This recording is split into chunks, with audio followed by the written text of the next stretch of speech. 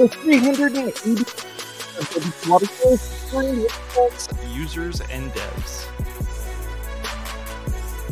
Brought to you by ServerPress, Maker's Desktop Server. They make local WordPress development easy. Check them out at serverpress.com.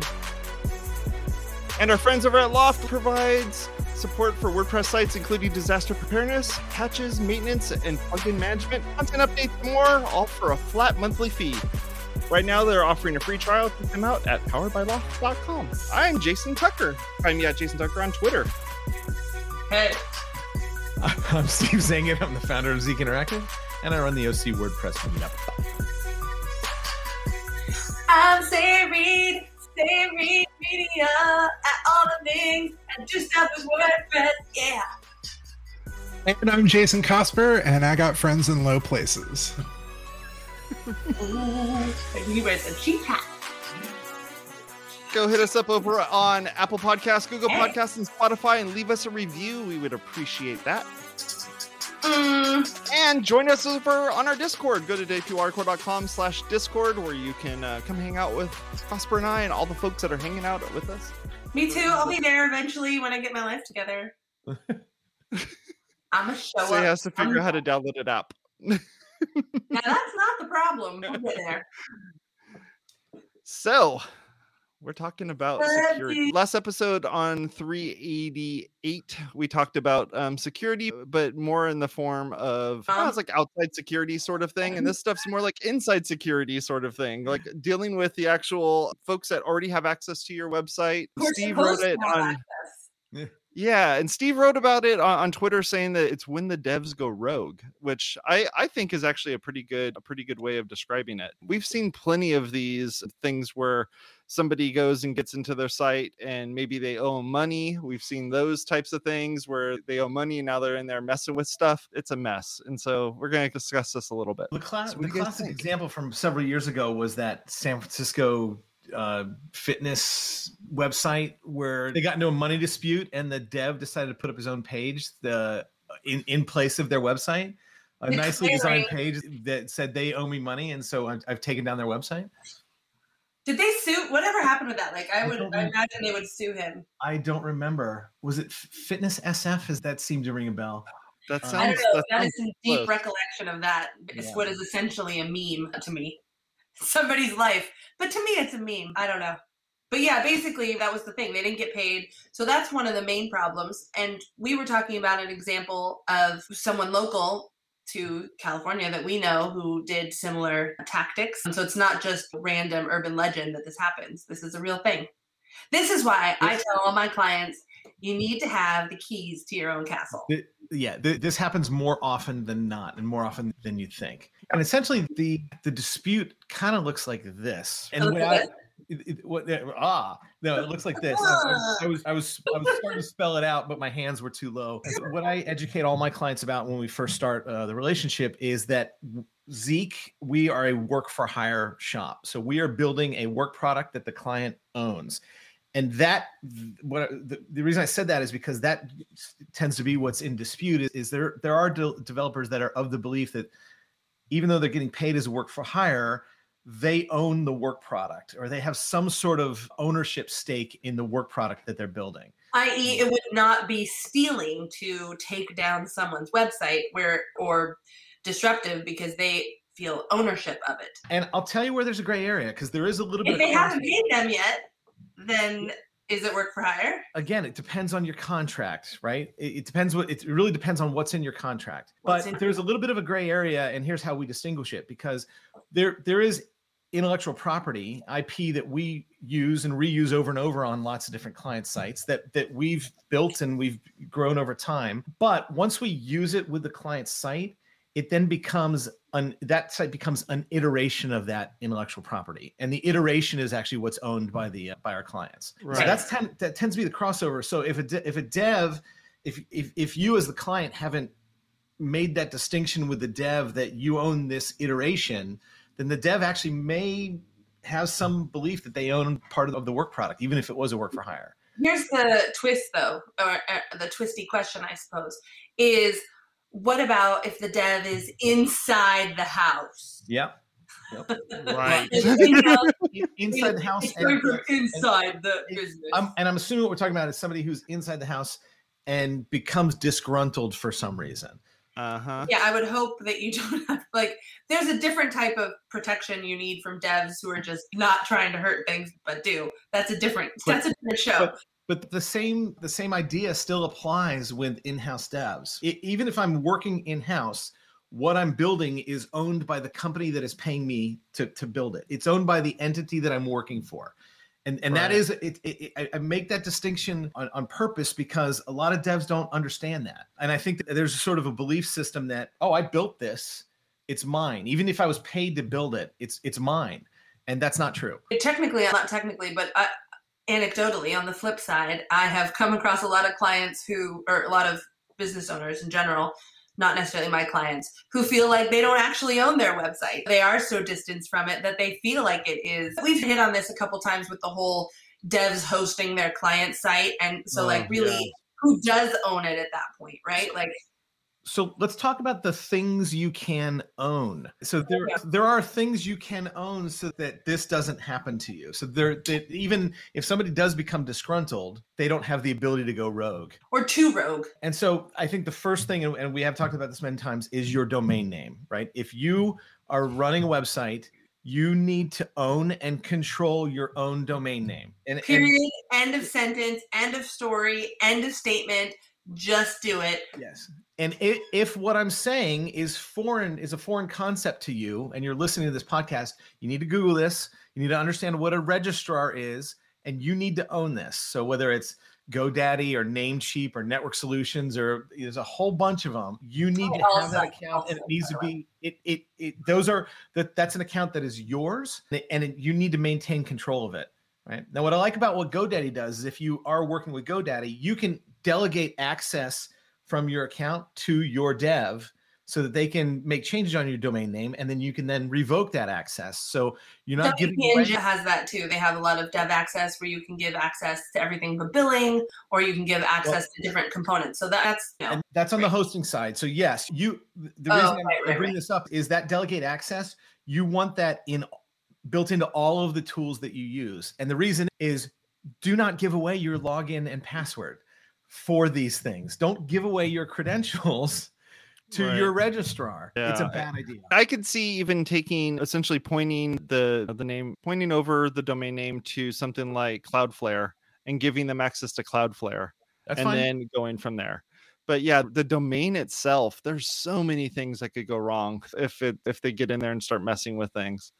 And so I'd say in general, right, if you're working with an outside dev, or I don't know how this would happen inside, but if you're working with an outside dev or an agency that bought your domain name and runs your hosting, then you need to change that right now. You are a dev and you own your client's domain name, I am judging you, and I think you are wrong. And you should be judged. I'm with Say on this one. Yeah, we're judging you, and we think that you're doing it wrong. # doing it wrong. And I honestly do not feel bad about saying that whatsoever. I go even further and say if that's happening, if you're a dev and you own your client's domain name, that's being done with malicious intent. Yeah, I would say so. Mm-hmm. Yeah, you are definitely really difficult. It's really difficult to decouple that, because if you wanted to no longer use that developer essentially owns that domain name. They own the hosting for it. Like, all those things should be separated. I usually tell people, don't even make sure that your web host isn't the place that you buy your domain name from. Buy it someplace else, and then get the web hosting. Make sure all the things are separated out a little bit. That way you don't have to worry about, these sorts of things down the road. I want to talk a little bit more of it's coming from inside the house, because it's one thing for the devs that you hire to go rogue, the outside contractors that you hire to go rogue. But what we touched on a little earlier, the devs that are, and I think this is what sparked this entire security conversation for us, is people who work for a company who cause problems. So the work for an agency, like if one of Zeke's people decided to use their access to copy databases or mess up databases or put things in there because they're leaving and they're mad at Steve for some reason. I don't know why anyone would ever be mad at Steve. That would never happen. Never happen. No one can get mad at cancer sun signs. That's a thing. Yeah, I remember when we were discussing this, the idea came to me was that the way that I approach things at work, being the IT director that I am, is like, I want to make sure that I can revoke access as quickly as possible. And I've worked in situations where I get an email or a phone call or something from HR saying, hey, in 20 minutes, we're going to be escorting so-and-so out. I don't know what they're going to end up doing. As I go to their desk, I'm going to send you a text message, and I just need you to just start turning off stuff. And I'm like, okay, no problem. And I go in there and I turn off one thing, and then they're disconnected from the whole work. Their phone gets disconnected from the Wi-Fi. Their laptop, it no longer works. Wow, the Wi-Fi. They're no longer able to log in. What's that? And you got their phone tethered to the Wi-Fi that way. That's pretty elaborate. Absolutely. Yeah. Yeah, we use Radius for that. And so you can just tell it, say username, password, you use your username and password. It's not a shared password. So anytime you can make it not be a shared password, the better. And with so GitHub, with any of those places. We have a similar process to what Jason just said. I'm going to take it a step further. Speaking on the HR side, anybody that you part ways with, right, you need to go through this process, right? You can't do it for one and not for the other, thinking, oh, you know what? This person's not going to do anything bad or malicious, because it's those people that actually are usually the ones that are the worst. So this policy goes for anybody that you're parting ways with, or firing, or terminating, or quit, or whatever. I don't care how amicable it is. Go through this process with everybody that leaves the company. Yeah. I would also say, if you're a dev and you're leaving a client, or if you're a freelancer, or contractor or an agency, whatever, leaving a client, the same thing goes. Not just disconnect your client's connection, but I disconnect. I'm like, I don't want any of your stuff, which I already try to keep it all in their folders and on their stuff when they're giving me assets. But basically it's like, all right, we're done. I'm literally deleting everything that I've ever had of yours, your last past connections, your assets, because I don't want that liability.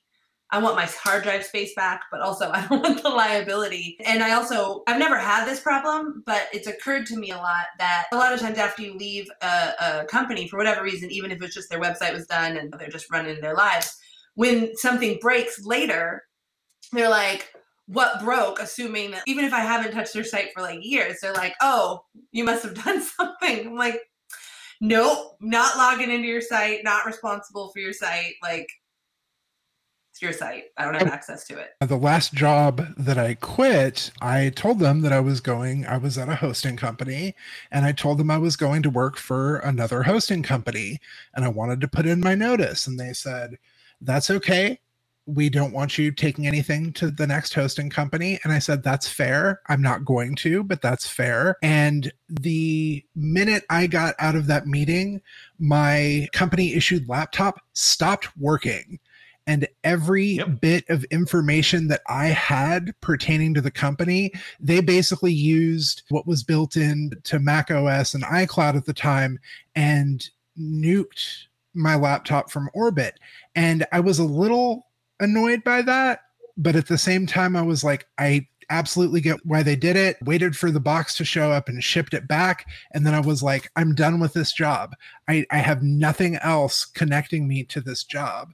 And like I said, I was a little annoyed at the time because I'm like, man, I think I had one or two things that I had like personally grabbed on there that I wish that I had saved.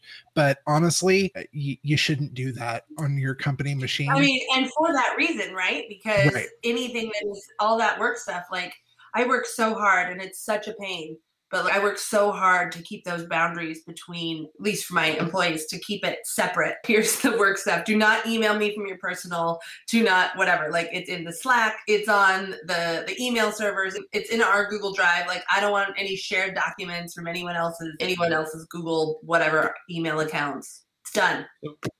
So we also have a disengagement process when we part ways with a client, and we let the client know, hey, we've disengaged. We don't have any of your access anymore. We've taken this all out of our 1Password, and our tools are now disconnected from your site, right? And so for the same reason as say, we don't want the liability, but we also want to let them know it's part of our process because like Casper said, we are wiping our hands. And if they want to re-engage at some point, no problem. We have a re-engagement process as well. We're not saying, goodbye forever. We're just saying we're not liable for anything that happens after we've parted ways. Right.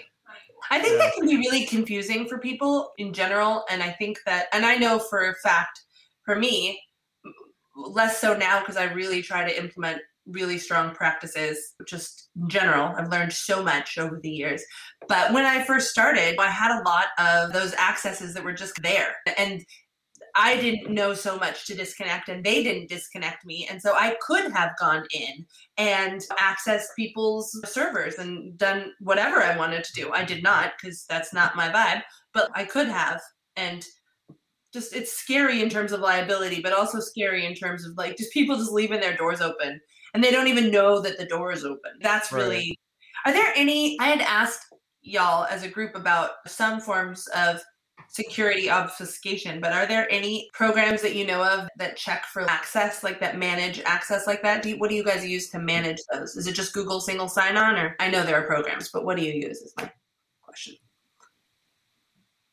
Yeah, for me, it's single sign-on, but it's tied to, we're a Microsoft shop as well. So we have all Microsoft products. We don't use, my previous shop that I worked at, it was all Apple stuff. So I could pull off the types of things that Cosper was talking about. But yeah, it's like when you have someone who's that rogue employee that's working for you, you want to be able, you essentially need to treat everyone as the rogue employee or potential rogue employee. And if you do that, then you can quickly and easily just go, all right, I'm yanking this out of here. I'm taking this thing away. And the less buttons I could do it in, the faster I can get it done.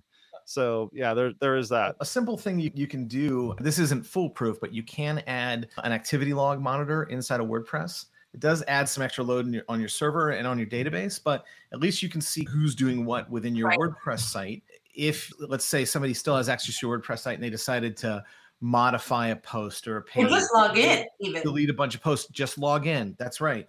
And so there are activity logging plugins that are, you just install them and turn them on, and it looks at everything. So anything that you do inside of WordPress is being logged to that activity log. Again, there's a bunch of them, but that's a good practice, because like Say said, you might want to just see if somebody's still accessing your website. And so I think it's important to talk about what might happen if your employee or a contractor goes rogue. Like what can they do to your site or your server or your business? Well, I think the scarier part is they go rogue before you know it, because then they really, before you cut off their access, how do you track that? Yeah. Yeah. No, I was going to say, I think I sent something from Reddit to our group. I posted it in the chat already if Jason wants to pull that up. It was from r/legal advice. And it said, this employee was hired as a web developer and SEO digital marketing person. He was always pushing blame on others, not following directions, and overall just being a subpar employee. Thus, he was fired. We joked we should change all the passwords and info from him to keep him from messing things up, but he figured he wouldn't be able to do anything if he were no longer in our office. We were wrong. The employee secretly kept personal records of all of our clients and wreaked all this havoc from home. Half our clients' sites are completely wiped, some are half ruined, while others remain untouched because we made it just in time to stop him. And they're like, what is my legal repercussions on this? When you're too late when you're writing a post to Reddit about the legal repercussions.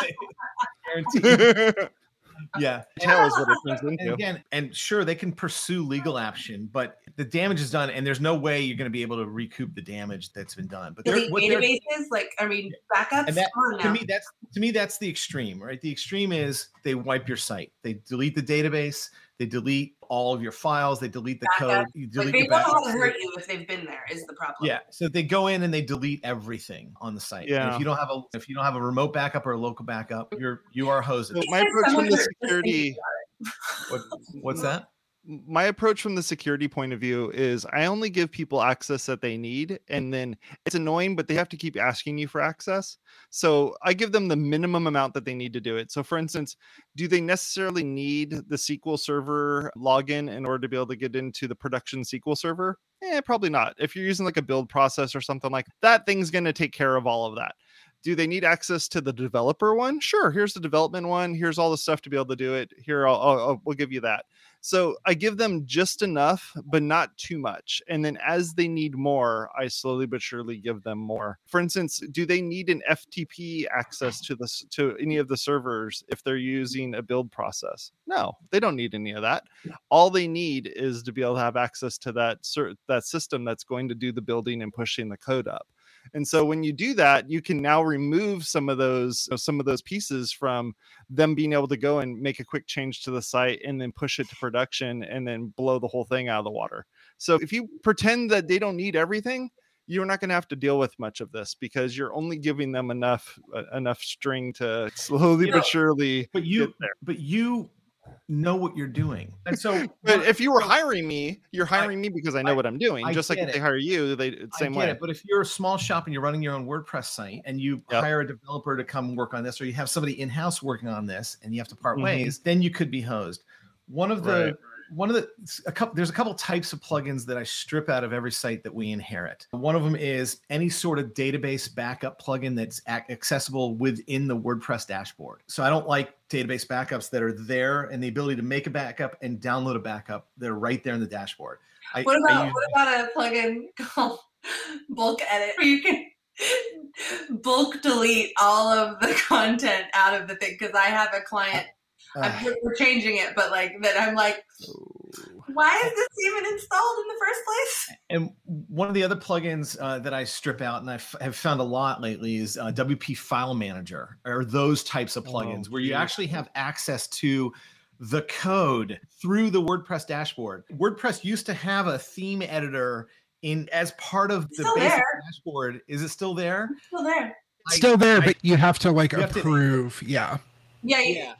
And so it used to be enabled by default, but anywhere within the dashboard that you can edit the code, I strip those out because those things are just security concerns, right? And maybe those things, somebody might not be doing something maliciously. They may just go in and screw up the website because they don't know what they're doing. And those plugins allow you to really screw up the website. Really screwed up. Anything that writes to the database.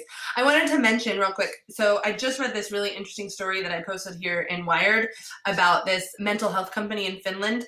And so it's not just that. The moral of the story here is basically that it's not just about the website, right? Because you also have to think about what is your client's data. So this company in Finland was a mental health company, and they were logging all of their patient records into their server. So taking all these notes. But long story, you can read the article. There's a lot of variance around it. But basically the security folks that they hired to do it erased the initial ransom notice. And now all of these therapy records have been breached and they are all available online. And so it's devastating a good portion of Finland because basically all of their mental health records, which is a big deal, is now available online. So of course it's had huge catastrophic company issues, and the company's dissolving and all that. But the key thing is you might be like, oh, the website's okay, but what about the actual content, the actual data of what your client does? It's easy to forget about that stuff when you're a dev because that's just the data that's moving through, but that could be valuable to someone. And whether that's an in-house person, it seems like it might have been an in-house person in this particular hack, but one of our rules, and again, we change this on sites that we inherit, is don't store sensitive information on your web server. It's just a rule of ours. You can't get hacked if it's not there. And we will inherit sites with personal data that completely violates GDPR. We've inherited sites with credit card data in them. I'm not kidding. Why do you even keep that in there anymore? I had one where the guy backed up his entire computer to the server, and no joke, there were tax records sitting in there. There was all sorts of fun stuff. And I'm looking at it, I'm like, okay, I'm going to put my gloves on here, and I'm going to grab this little stick, and I'm going to move a few of those items, and then I'm going to say, client, you need to fix this. I don't know what you got going on in here, but that your web host is not the place to store this crap. We've inherited sites with passwords and API keys just sitting in a text file on the in the root of the server. Why would you even keep that something there in the first place? Wait, I wish I was kidding about this stuff. You mean I shouldn't be doing that? Crap! I've got to go change. A lot of times, I'll see people writing JavaScript, and they'll just put the API key right in the JavaScript. So if you just look at the source, There's their API keys. And these are just, there's a lot of best practices things that you just need to follow, or you have security holes. All of this gives me such anxiety. Like, I feel like building websites in 10 years ago, let alone 20 years ago, was such a different experience. And the idea that it's just easy to build a website and you can build a WordPress website that's so easy or whatever, when nowadays there's so much more to it than just building a website. And I think that's really a problem that gets, even with all of these access things with in-house people and whatever, but just the idea that even everybody should be able to do this, it doesn't educate anyone on the idea that of security, of protecting your data. Everyone's so obsessed with the front end of the website that no one's even really thinking about all of this information in the back end. And they're like, oh, I'm not using password as my password, so that's secure. It's done. This is why auditing is important. Absolutely. Now, when going back to that Reddit post, you're not always just dealing with a disgruntled employee. Sometimes you're dealing with a gruntled employee who is perfectly fine with things and just screws up. We all make mistakes. And not anybody on this call. No, I make mistakes. I make mistakes all the time. Yeah, I'm tethered from my phone right now because I couldn't manage to get my internet running before the show started. Like I tried, but just network trouble. However, even with that, like I hammer this home again and again on this show and have. If you're gonna take a backup, I know your host keeps backups, and any good web host keeps backups, but keep your own backup, because there's a law I live by, which is 1 is none and 2 is 1. So if you have a backup that fails, you'll have a backup of the backup. And I don't mean to get like all X to the Z exhibit here with this, but put a backup in your backup so then you have a backup. And do not store your backups on your production server. No. Or, by the way, something I've learned recently with your managed WordPress host, because if, for example, your credit card gets hacked or something and you have to cancel it and then suddenly the billing doesn't come through, there are a few web hosts that are like, oh, sorry, you haven't paid us in 2 weeks. We're taking down everything, including your backups. And then you're like, oh, shoot, I didn't realize that was happening. I think I have to build a whole entire new website for my client, for instance. It's just I'm going through that. I'm going through that right now. We had a fraud event on our corporate card, and I've had to change it on all the sites that do the automatic billing. And SendGrid just shut us down because I didn't get the emails. Like, they just go into junk. So I went in and literally, not only did they shut us down, they deleted all my data. And you can send an email because you're using SendGrid. So there you go. I'm so glad that only maybe happened to my friends. Yeah. One more thing I want to get in on this show is, if you're using SendGrid, switch to Mailgun right now. Because he's mad. Because they suck. No personal vendettas here. No, sponsored by SendGrid a sponsor? Oh shit. No, not that one. They won't be anytime soon. No. All right, folks, that's it for today. I want to say thank you very much for coming and hanging out with us. I do want to let you know that next week we're going to be doing a dev branch, and we'll be talking about dev type things as we usually do. This is the branch. We'll see how that goes. Talk to y'all later. Have a good one. Bye. Bye-bye. Subscribe to us on our different places where you can download a podcast. We're all over the place.